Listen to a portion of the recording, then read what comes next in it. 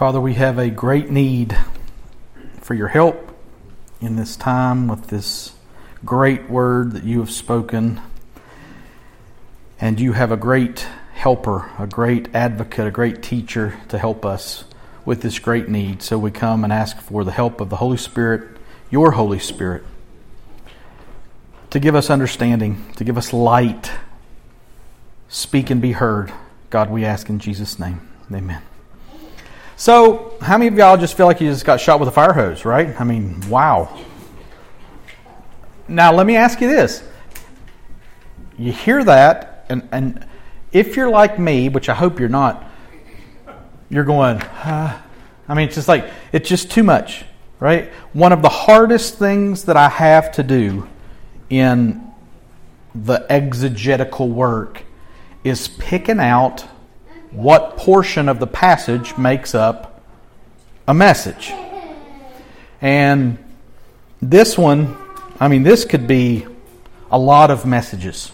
It could be a whole lot of messages. I don't even want to put a number on it. And so I bounced some ideas off people and was talking with somebody this week about this, and I'm like, what if we did the whole thing? I was encouraged because John Piper did the whole thing in 30 minutes. Well, we ain't going to do that. But I'm like, it's just such a cohesive thought. It's just such, I mean, you get to the end of it here, consequently. And that's wrapping up everything. So I'm like, well, let's do it. So one person said, yeah, let's do that. That's a good idea. I'm like, you twist my arm, I'll do it. So that's why you got all of that. But hopefully, by the power of the Holy Spirit, to the praise of the eternal God, you're going to walk out today going, I get that. I understand that. Okay? That's the goal. So, we're going to break this up into chunks. We're not necessarily going to do word by word as much as we're going to do thought by thought because we just don't have time to cover word by word. But I think that's actually going to help us. Okay? So, our first part that we're going to look at is verses 1 to 4. For this Melchizedek, king of Salem, priest of the Most High God, met Abraham returning from the slaughter of the kings and blessed him. And to him, Abraham apportioned a tenth part of everything. He is first, by translation of his name, king of righteousness. And then he is also king of Salem, that is, king of peace. He is without father or mother or genealogy, having neither beginning of days nor end of life. But, resembling the Son of God, he continues a priest forever. See how great this man was, to whom Abraham, the patriarch, gave a tenth of the spoils. So, finally, Melchizedek, right? It's like he's been teasing us with him for like weeks, literally. And so we'll finally unravel all the mysteries, all the magic of this mysterious man, right? No, that ain't going to happen, y'all. Because, truthfully, the author of Hebrews is not real concerned with dispelling conspiracy theories or answering questions about, do you know the real Melchizedek?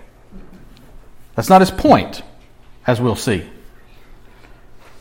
But first, our word today is, surprise, surprise, go back to verse 1, 4. This just keeps happening, right? So let's read the last two verses of chapter 6 in conjunction with this 4.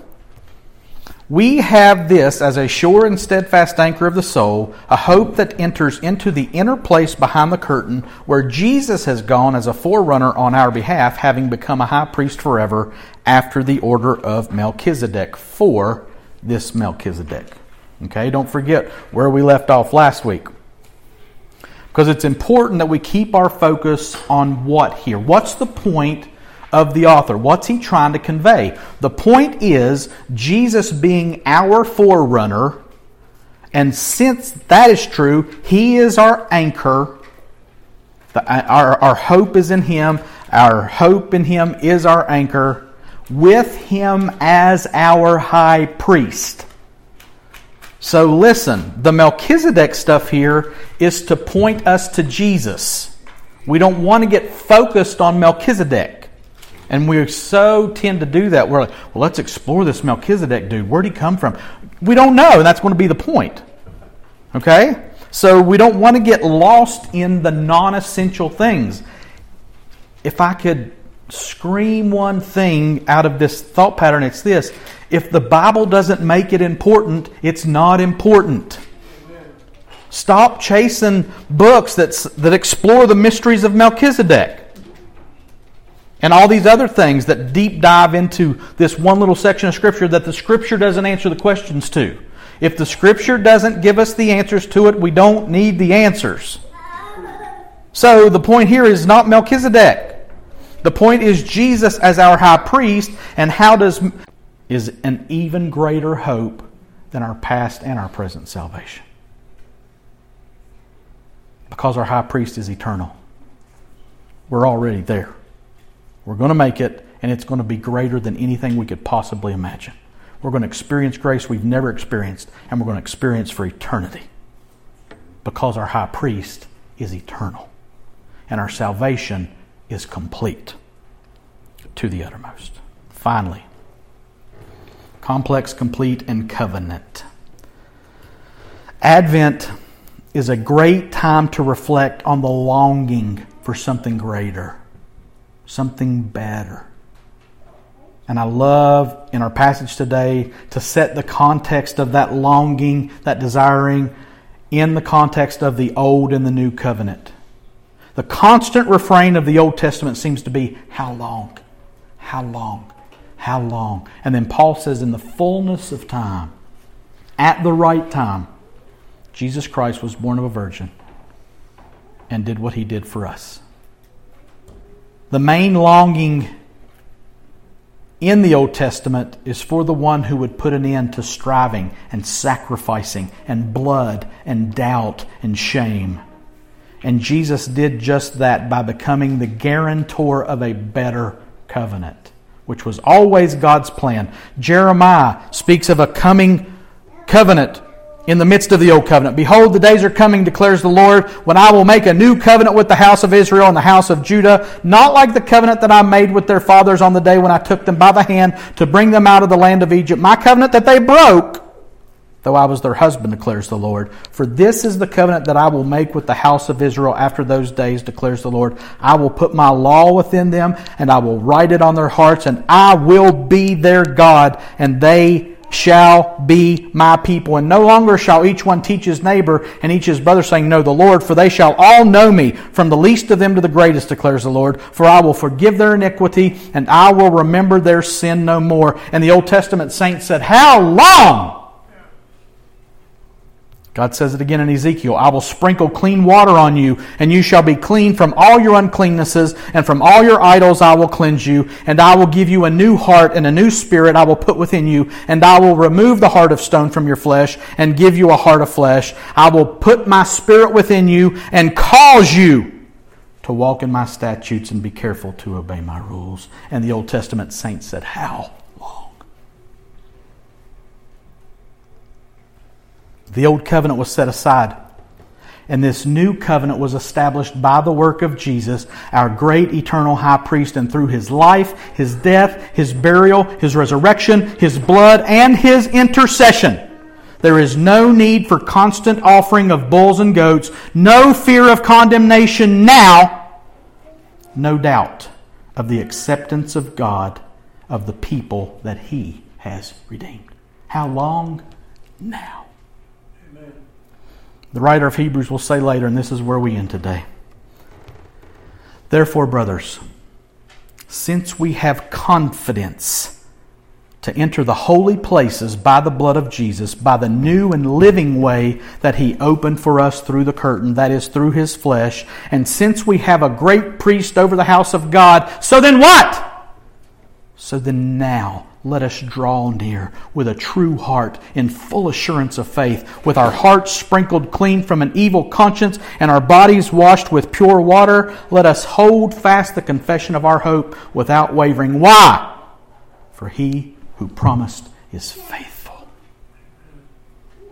There has been a change in the law. There has been a change in the priesthood, and Jesus Christ is the guarantor of a better covenant. Amen. Now and for eternity.